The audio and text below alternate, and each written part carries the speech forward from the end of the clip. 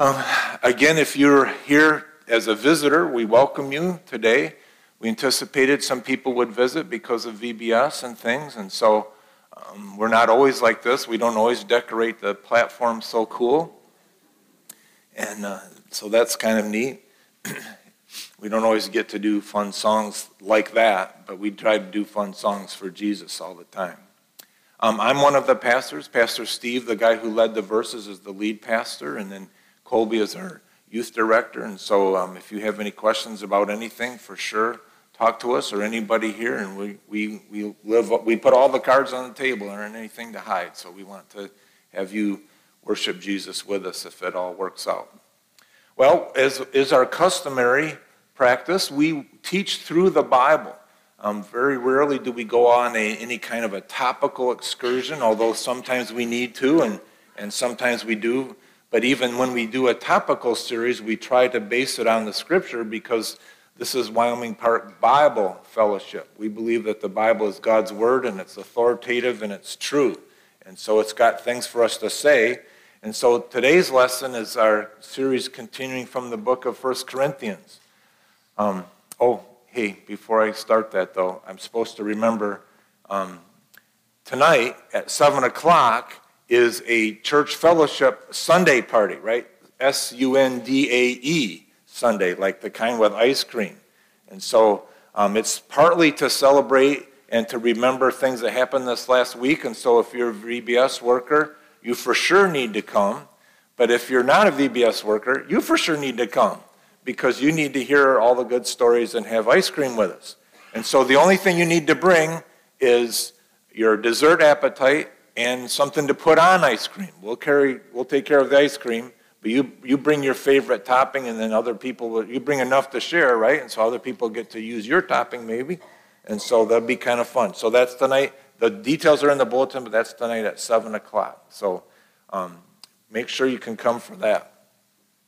Okay, as I was saying, we're continuing our series on the book of Corinthians, and last time I was on this message, we were talking a lot about the passage in chapter 6 about sexual purity and all those things. And I remember I had warned you all, are you sure you want to come that Sunday? And then afterwards I said, well, we got through it. And then I got home and some people said, so what was so scary? What was the third rail? What was the thing that was such a frightening topic? And if you are aware of things that are moving in the Christian culture in our world today, then you did recognize the third rail very well, I'm sure. And if you're aware of other pressures in our society and culture, then you would have picked up on it. But if you aren't necessarily aware of those things and you're just sort of used to good Bible teaching, then maybe you didn't pick up on it. So I encourage you to go back and listen to that message if you still have confusion, but let me make it clear in case there isn't some clarity. You may realize, you may not know that in February of this year, the United Methodist Church, as one of many churches, had meetings to decide what their policy would be with regard to whether or not they would have pastors or clergy be LGBT. And so there was a conservative movement, mostly from other continents that are part of the United Methodist Convention. And in that convention, they voted to ban practicing LGBT people to be a pastor at their church. And part of the justification for that in their minds is that, those who think it's okay for somebody who's practicing that to be a pastor, their reasoning is that these are committed relationships and the Bible doesn't speak to it specifically that way, and that the world accepts these things, and so as long as it's a committed monogamous relationship, there's nothing wrong with it. Well, the examples we learned from chapter 6 of Corinthians last time we were together was that we used to be that way. We used to have sin patterns in our life. But when a person becomes a believer, God changes them and they start to submit to God's law. And then Paul gives 10 example patterns of sin that are used to illustrate that if you still think that those things are okay, if you still practice those things, those passions, those sins, you are not part of the family of God. You have not been saved. And so the issue is homosexuality on that list? One of the things on the list is stealing. And again, Paul uses the example that if you were a thief as a practice of life, that's the way you oriented yourself as a thief, and then you come to knowledge of God, you need to repent of your sin, and you may not be perfect, you may still want to steal, that's fine. Your desires are not the same as sin. It's if you act on it, right? If you steal something from your neighbor, then you're stealing. But for someone to say, hey, I've been a thief before and I'm a thief now, I'm always going to be a thief, and there's nothing really wrong with stealing. Actually, the store can afford it anyway, and so I think stealing is fine. And so stealing is okay, and as a matter of fact, as a thief, I'm going to be the pastor of your church. And we would conclude from Paul's writing and from the scriptures that that doesn't compute. You can't say the sin pattern is okay and still serve in that way. We're not talking about desire. We're not talking about temptation. We're talking about actions, a life pattern that's based on that kind of sinful pattern. And as such, then, homosexuality is clearly in the list at least 2 times. And so we would conclude that at this church, we would believe that it would be a sin for a person to practice an LGBT lifestyle. It's against God's definition of marriage, and it's sexual immorality, just like it would be wrong for a person to be a pastor who was living with a person he wasn't married to. And so that would be sexual immorality. And for me to stand up and say, hey, I'm really committed to this woman. I know we're not married, but we just don't want to do that. We're just going to live together and sleep in the same house, sleep in the same bed, but we're not going to be married. You should not let me be your pastor, right? Because I'm violating God's rules about sexual purity. And that's just the way it is, according to the Bible. So that's the third rail, right? So that was the thing. And just in case you thought I wasn't clear, I wanted to make sure I wasn't afraid to say those things, but I also wanted to be sensitive about them. And so there are brothers and sisters in Christ who think differently about this. They would interpret that passage in a different way. And I would challenge them that they are probably not interpreting it correctly. It's pretty clear. And so, but that's what the issue was. And I appreciate you all for being so encouraging to me and understanding. And if you still have questions or anything, I'm for sure willing to talk to you about that. That wasn't the main point of the message itself, though. It was just one of the things that we learned along the way. So if I can get you to recall, the primary things we tried to learn last time was to honor God with our bodies. Part of the Corinthian problem is they were really steeped in Greek philosophies, and one of those Greek philosophies is that what you think in your spirit, what your mind, that's what's ideal and perfect and true, and your body is always inferior. As a matter of fact, your body's holding you back, and really, the spirit is good, but the body is bad. And so since the body is bad, it doesn't matter what you do with your body. You can do anything you want because it doesn't matter, because the only thing that really matters is your spirit on the inside. That's sort of a pagan Greek philosophy. And it's not true, because in Christianity, God cares very much about your body. As a matter of fact, we're not trying to escape our bodies. Our bodies are going to be made new. We're going to get new bodies. And the key teaching of Jesus is that there's a resurrection of the body. We get a new body. Jesus' own body was resurrected from the dead. Jesus wasn't inferior because he became flesh. It was actually the most glorious mystery of all of time, that God, the person God, could also inhabit material flesh, could be a person, could have a body as a human being. And so it's a beautiful thing. So our bodies matter to God. And you can't twist things around and say, well, since our bodies don't matter anyway, let me do whatever I want. That's what they were doing in Corinth. And so we learned that we need to honor God with our body. And so the first way to do that was to consider the price that was paid. I am not my own. The Lord Jesus Christ, because of my sin, I have rebelled against God. I am trapped in my disobedience. And I am such a sinner. I lost it all. But because of God's love for me, Jesus came and he lived in his body a perfect life. But then he had to offer his body on the cross to pay the penalty for my sin. And so the Lord Jesus, his own body was naked and abused, and he was ashamed, and he was mistreated, and he was horribly crucified.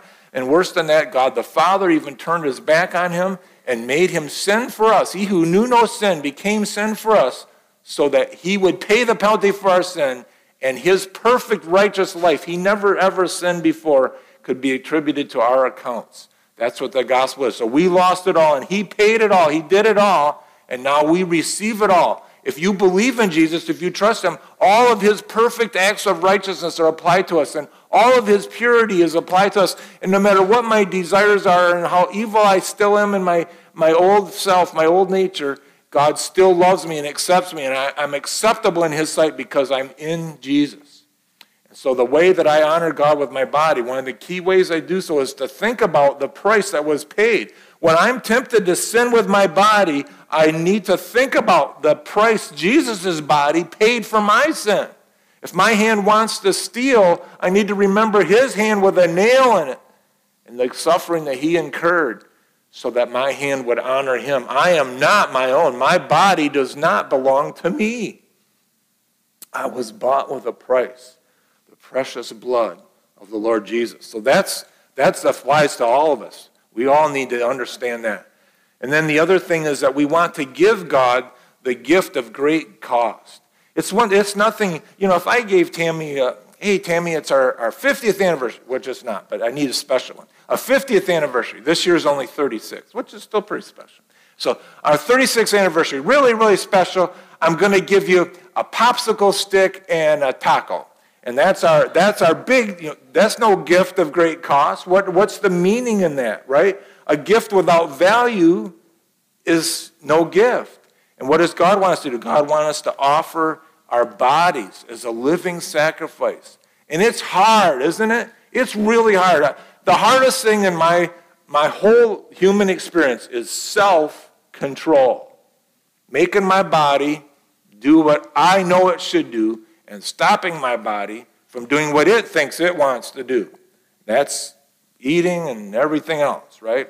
And so we need to remember that when we offer our bodies to God, when we say, I have sexual desire, I want to do these things, but I'm going to say no because they displease you. I'm going to give God my body, and it's a beautiful gift because it's so hard to give. It's a precious gift, and God is honored by that. God gets glory through the warfare and victory over sin. I wish it wasn't a battle, but it's always a battle all the time, every day, all the time. Amen? That's the Christian life. And somehow God did it that way so that he could show through our weakness the amazing power of his strength. You know how a person gets out of being an alcoholic? They have to admit they're an alcoholic. And they have to live their whole life saying, I'm an alcoholic. And if they ever get to the point where they say, I'm not an alcoholic, I don't care about that stuff, they just open the door to fall. And in a similar way, in a much more profound way, I'm a sinner. I'm always going to be a sinner. And unless I realize the danger of my own sinfulness all the time, I'm going to fall into big trouble. And so I need to live all the time with helpers from other people who hold me on the straight and narrow, and love for God and remembering who I belong to. And out of that process, a whole group of us here, we're all recovering addicts to sin. That's every one of us. We give glory to God by the progress made. Isn't it amazing how much progress we've made through God's glory? So that's last time's message from Corinthians. And so now we're going to go into a part of Corinthians that talks about marriage and singleness. And then also divorce and separation is kind of in the same thing. So if you want to turn to 1 Corinthians chapter 7, and I'll read to you the passages that we're going to talk about today, and then I'll stop a few times, and then we'll come back and look at some notes. So 1 Corinthians chapter 7, we're going to do verses 1 to 9 first. And so it starts with this phrase, now for the matters you wrote about. And so Paul has been addressing specific issues, and now he's starting to address specific issues that they had written him about. So apparently there's a letter from Corinth, from Corinthian leaders to Paul, say, hey, we have a bunch of issues. What about this? And what about this? What about this? And so now he begins a section of 1 Corinthians where he addresses them. And we have no idea what the letter was. The only way we know about the letter is because Paul says, hey, that thing you wrote me about. So this is our clue, right? And then his next phrase is, it is good for a man not to have sexual relations with a woman. So that the NIV translates that with quote marks. And so that's probably, that's how I would interpret it too. But the point is that there's a phrase that, again, the Corinthians seem to have a bunch of slogans, like the body's for food and food for the body. All things are lawful, all things are lawful. They had all these phrases they would use, and they kind of became bywords, and they were misunderstood. And this is apparently one of the phrases where they would say, hey, it's good for a man not to touch a woman. I think that's the King James way of translating it. It's good for not touching a woman. That's good. Now, Paul's got a little dilemma here. Because in some ways that is sort of good, but in other ways that's not sort of good. You see, it matters why you do what you do. You can do the right thing for the wrong reason, and God would still hold you culpable. You can do the wrong thing for the wrong reason, that'd be bad anyway, right? But just because you end up at the right spot, if you get there for the wrong reason, then you're not operating under the truth and you displease the Lord. God wants to know the motives of our heart, right? The Pharisees would pray to God faithfully. They got to the right spot, but they did so for the wrong reasons. They wanted to be seen by other human beings. Oh, what a great prayer that guy is. And they did it for the wrong reasons. And so in the same way here, there's a good principle here. It's good for a man not to touch a woman, but they had mixed in their Greek philosophy and again had kind of come to the conclusion that since the body was inferior and bad and somehow the spirit is more perfect and better, if you really want to follow Jesus, you don't touch anybody, right? You start to abstain. And so that kind of thinking apparently from the commentaries I read and other historical things, had probably seeped in even to marriages. Hey, our marriage is super spiritual. We love Jesus so much, we sleep in separate bedrooms. That's the kind of talk that was going on. And so Paul has got a dilemma because for the wrong reasons, people have started to desecrate or denigrate, to undervalue the marriage bed and to turn things all messed up. So that's the phrase that he's going to deal with here. Okay? So now for the matters you wrote about, one of them being it's good for a man not to touch a woman. But I just want you to know, since their sexual morality is occurring, each man should have sexual relations with his own wife and each woman with her own husband. So in their context, because of the amount of shrine prostitutes and all these things, in this Greek philosophy, if you mixed in this, it's good for a man not to marry or not to touch a woman. If you mix that in with what's good for the body, body's for the food and food for the body, it doesn't matter, and all things are lawful, apparently it's possible that some of these guys actually said, our marriage is so good we have separate bedrooms, but I go to the prostitute twice a week because, hey, it doesn't matter anyway. You see how they had twisted it, but it's Greek philosophy that had led them to that same kind of dichotomy of viewing their body as not mattering. They thought their body was just like the car. You could drive through the mud and leave it in the garage. It didn't matter. And so that's not right. So Paul says, since there's so much immorality, you need to understand that you're supposed to be faithful to your spouse, right? You're supposed to stay with that thing. And then the wife does not have, so here's another way of saying it, the wife does not have authority over her own body, but yields it to her husband. In the same way, the husband does not have authority over his own body, but yields it to his wife. Now, if you were the original audience hearing this verse, everybody would have probably been just fine with that first sentence. Yeah, this is a man's world, right? But that second one, in the same way, the husband does not have authority over his own body, but yields to his wife. That is culturally radical. Really, in Paul's day in Corinth, that is weird. that the man's body belongs to his wife, there's pretty much the attitude that you could take it anywhere you wanted and do anything you wanted to do. If you think we live in a misogynist society today, you have no idea what these pagan worlds were like.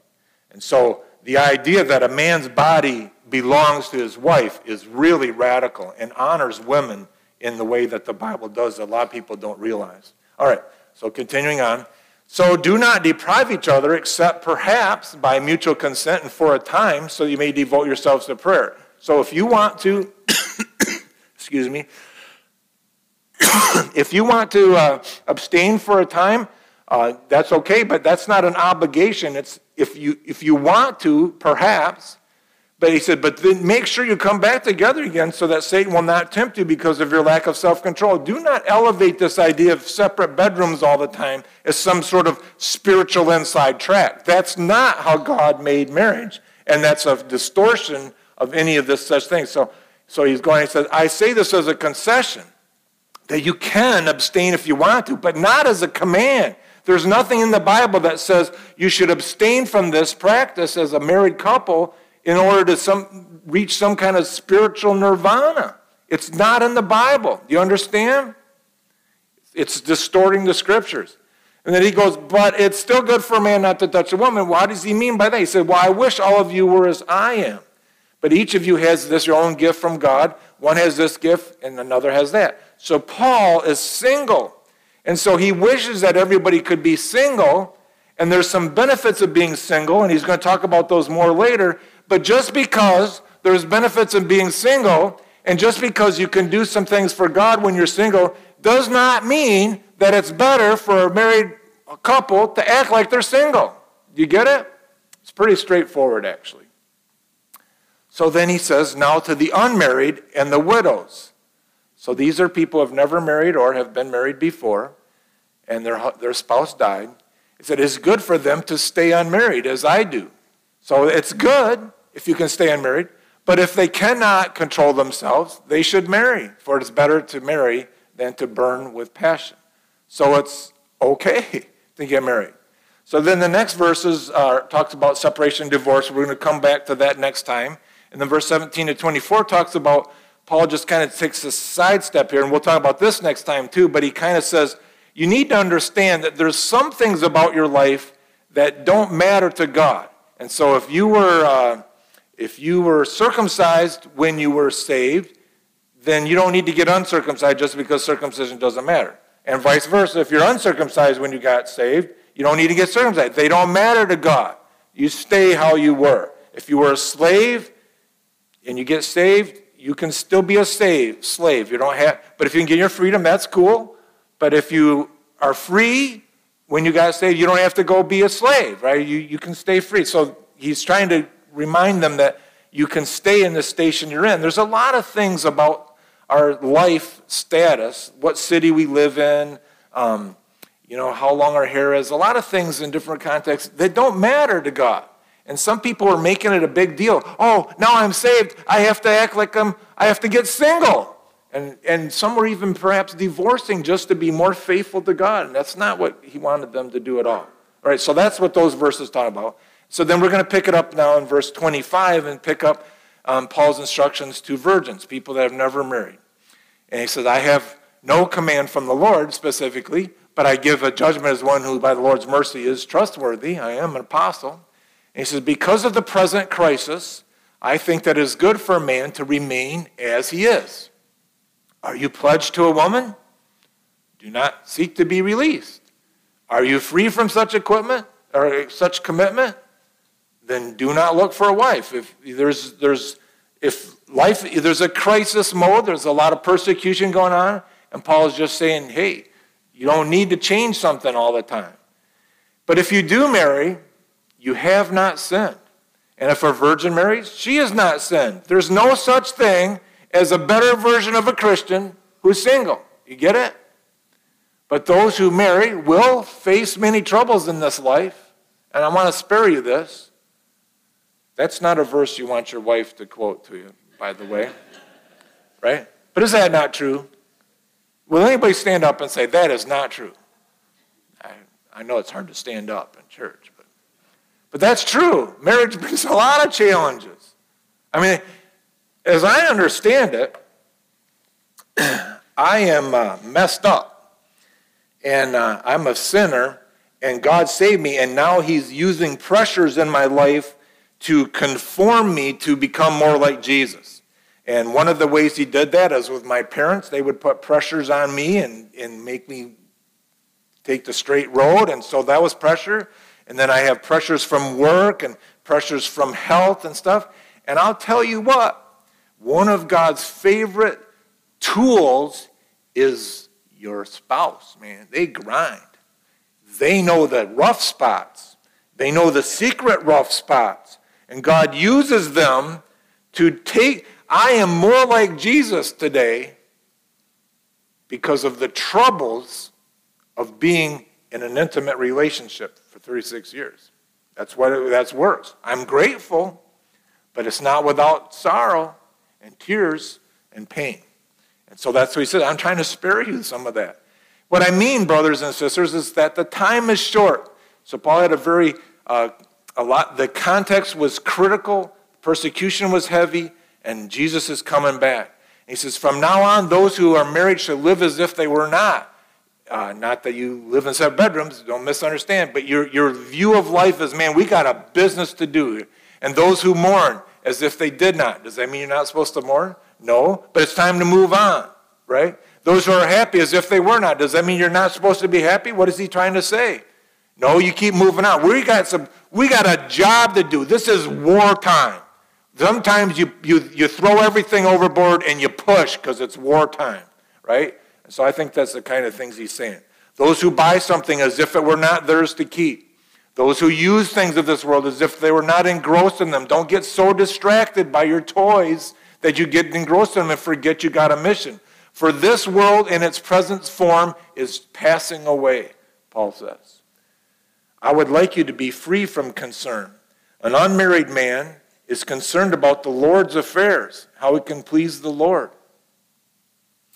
But a married man is concerned about the affairs of this world and how he can please his wife.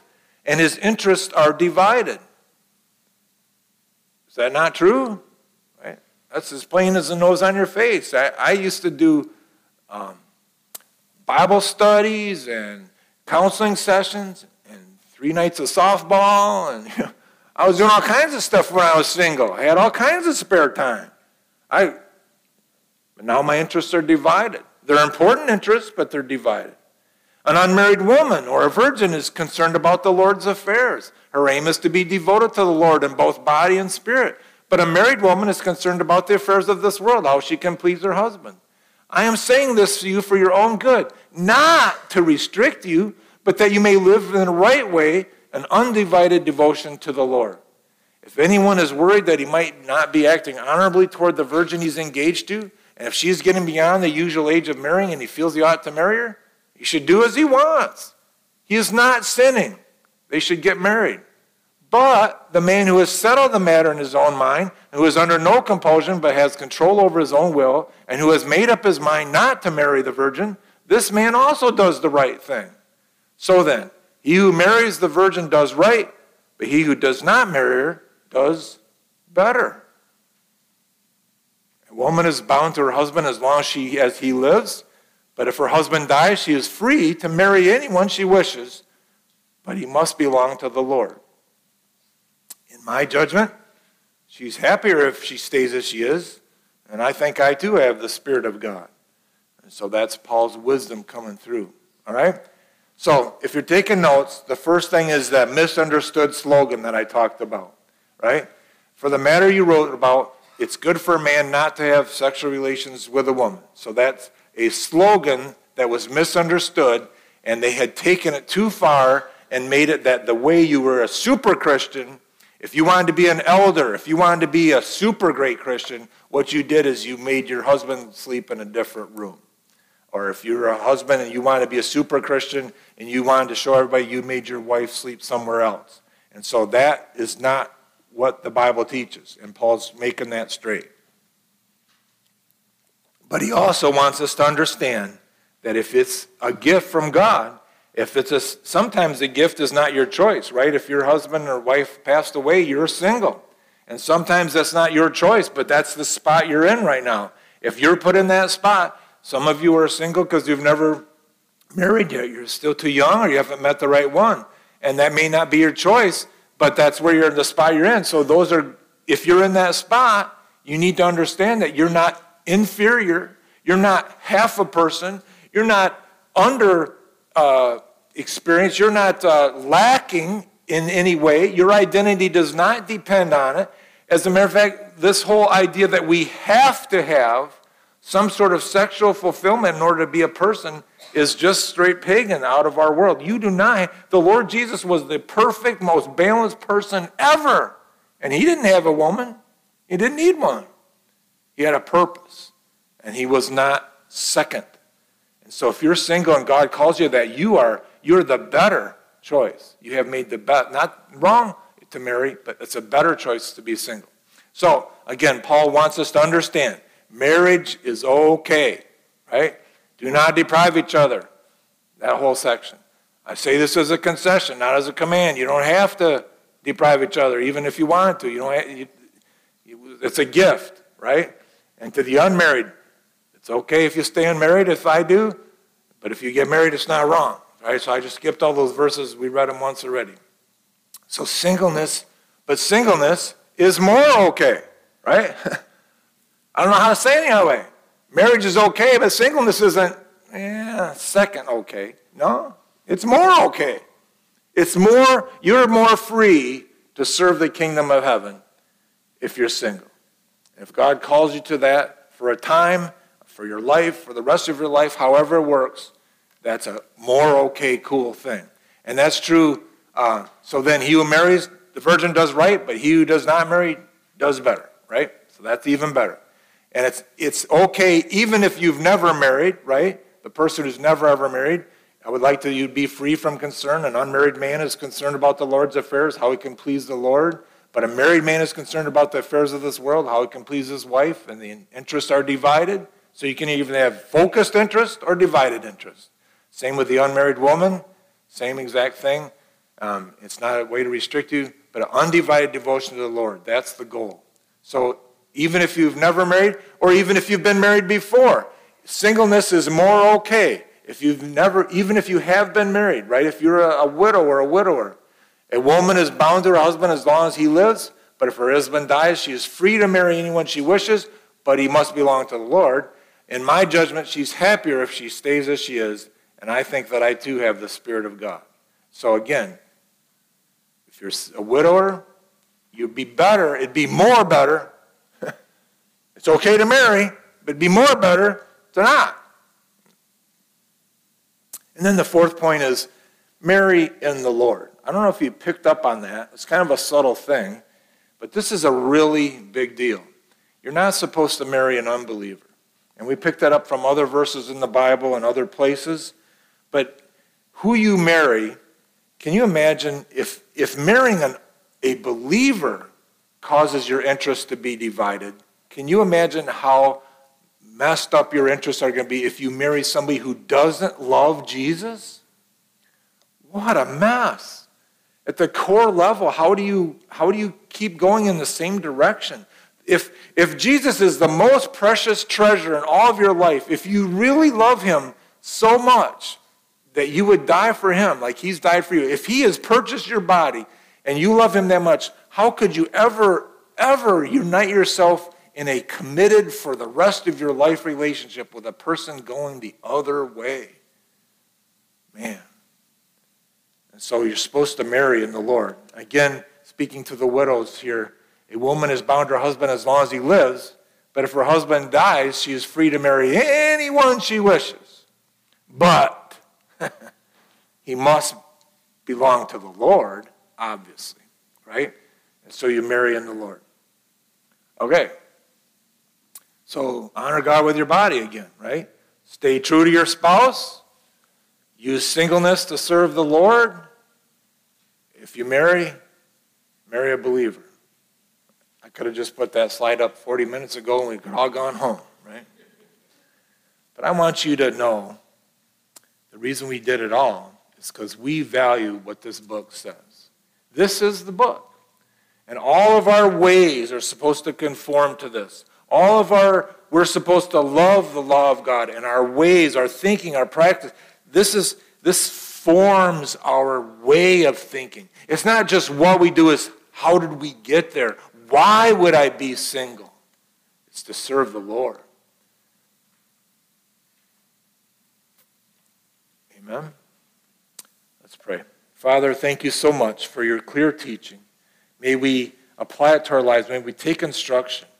And for those in our midst who are single today, would you comfort them and anoint them again with a special realization that they belong to you. You are good to them. They can give everything to you at this time in their life. And you can, just minister to them. Help us as a church to forgive us for the times that we sometimes don't include singles the way we should. Marriage is important, but marriage is hard. We need to honor God in the way we honor singles. And Father, for those of us who are married, help us to remember that our bodies belong to our spouse. We're not our own. We belong to you, Lord Jesus. And we don't want the enemy to have a foothold on anything. And so we honor you, and we ask that you keep our lives pure. We thank you for our spouse, and thank you for the pressure they put on our lives to become more like the Lord Jesus. And for those who are in between, neither single nor married, but maybe engaged or in a relationship that they're thinking about, Father, we just pray that you would help them discern your will, that other person really loves Jesus, and that it's the time for them to transition from singleness to marriage. We just pray that you would help them with that. In Jesus' name, amen. Well, stand with us now as we sing our closing song. God is a good, good Father, and he knows how to lead us in these things in our lives. He calls us all deeper still into a relationship with him, purchased through the Lord Jesus, who's purchased our bodies and forgiven us all of our sins. We can walk with our head high knowing that he has accepted us fully, and there's nobody who can accuse or make us unworthy. Isn't that something? God knows everything about me, forgave it all, and has given me everything in Christ. What a blessing. For those of you as believers, what good news, amen?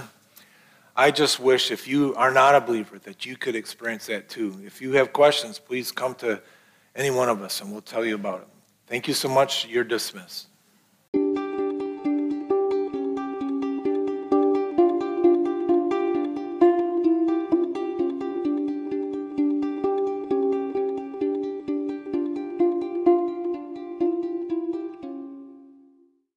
Thank you for listening to this sermon from Wyoming Park Bible Fellowship. We hope and pray that it strengthened your faith and pointed you to Jesus.